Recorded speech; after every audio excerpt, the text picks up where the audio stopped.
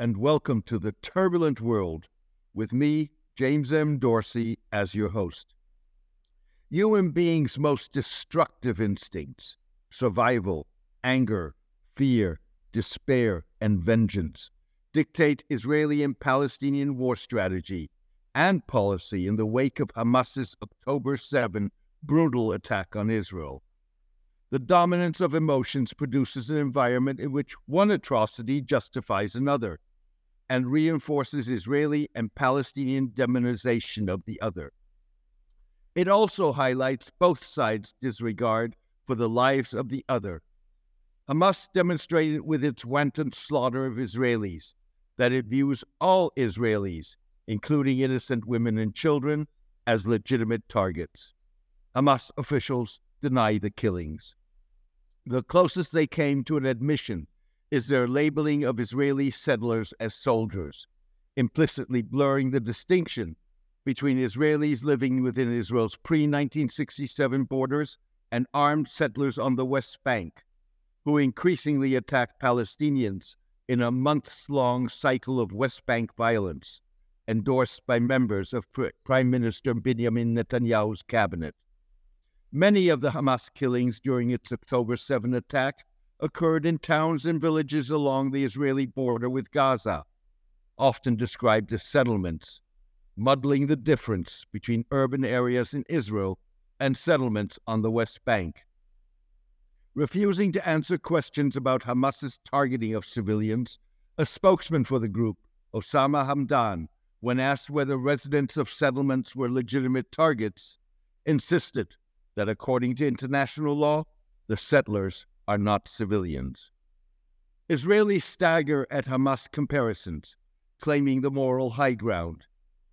Yet, Israeli President Isaac Herzog, reconfirming the fact that Israelis and Palestinians are in many ways mirror images of one another, declared as Israel's military starved Gaza of food, fuel, water, and medicine, and bombed Gaza back to the Stone Age. It's an entire nation out there that is responsible. It is not true, this rhetoric about civilians not being aware, not involved. It's absolutely not true. They could have risen up. They could have fought against that evil regime, which took over Gaza in a coup d'etat. A just-released poll of Gazan public opinion by the pro-Israel Washington Institute of Near East Policy suggests otherwise. Conducted in July, prior to this week's unprecedented violence, 65% of those polled believed a large military conflict between Israel and Hamas in Gaza was likely this year, despite a ceasefire that ended the 2021 Gaza war. A similar percentage, 62%, supported Hamas maintaining the ceasefire. In addition, half of those polled agreed that Hamas should stop calling for Israel's destruction and instead accept a permanent two-state solution based on the 1967 borders. Nevertheless, the poll suggested contradictory attitudes among Gazans toward Hamas.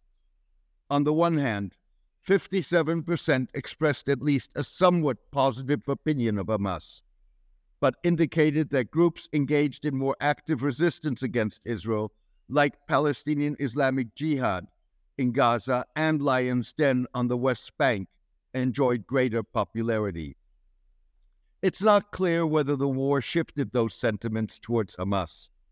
On the other hand, the poll indicated that Palestinian President Mahmoud Abbas's Palestine Authority had retained some credibility in Gaza, despite being marginalized by Israel and lacking legitimacy in the Israeli-occupied West Bank. 70% of those polled favored the dispatch of Palestine Authority officials and security officers to Gaza to take over the administration there, with Hamas giving up separate armed units. The emotions dominating Israeli and Palestinian warfare conjure up Israeli and Palestinians Association of the violence with historic catastrophes that shape who they are. For Israelis, Hamas's random, indiscriminate killing of innocent civilians is a modern-day repetition of the Holocaust, even if most Israelis were born after World War II. Hamas's definition of Israelis as legitimate targets, in deeds, if not in words, reinforces Israeli perceptions.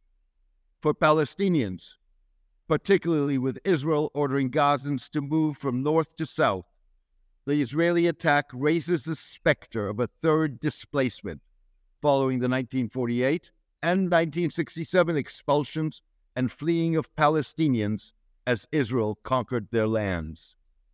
Israelis have done little to assuage Palestinian fears of a third round of expulsions and forced fleeing. There is a way to receive them all on the other side for temporary time on Sinai. Egypt will have to play ball because human life is at stake, said Dani Ayalon, a former Israeli deputy foreign minister and an advisor to Mr. Netanyahu. Amidst violence that has spun out of control with both sides violating international law, the international community is missing in action. To be fair, few countries have any leverage to help put an end to the violence. While the United States is the only country that could pressure Israel to halt its indiscriminate bombing of Gaza, it would need to work with the few states, Qatar, Turkey, and Egypt, that have any influence on Hamas, to persuade the group to release the more than 100 Israeli and foreign, mostly civilian hostages kidnapped during its attack. The United States has so far publicly declared ironclad support for Israel. It has backed up its statements with arms supplies and the stationing of an aircraft carrier group in the eastern Mediterranean to dissuade Iran and Hezbollah, Lebanon's Iranian-backed Shiite militia, from opening new fronts in the war. It's not clear what the Biden administration may be trying to achieve behind the scenes, beyond pushing for a humanitarian corridor, which the United States sees as a monkey wrench to attain a ceasefire. And if the view of Mr. Ayalon, the former Israeli official, is representative, Israel envisions as a mechanism to expel Palestinians. Even if Mr. Ayalon's view does not reflect the Israeli government's intentions, history shows that steps like wholesale forced relocation of populations take on a life of their own. No matter what the case may be, the damage has been done. Hamas may have returned the Israeli-Palestinian conflict to the top of the international community's agenda at unconscionable human expense. But at the bottom line, it has made a solution to the conflict even more remote, whether with two states, an independent Palestinian state alongside Israel, or one state in which Israelis and Palestinians have equal rights.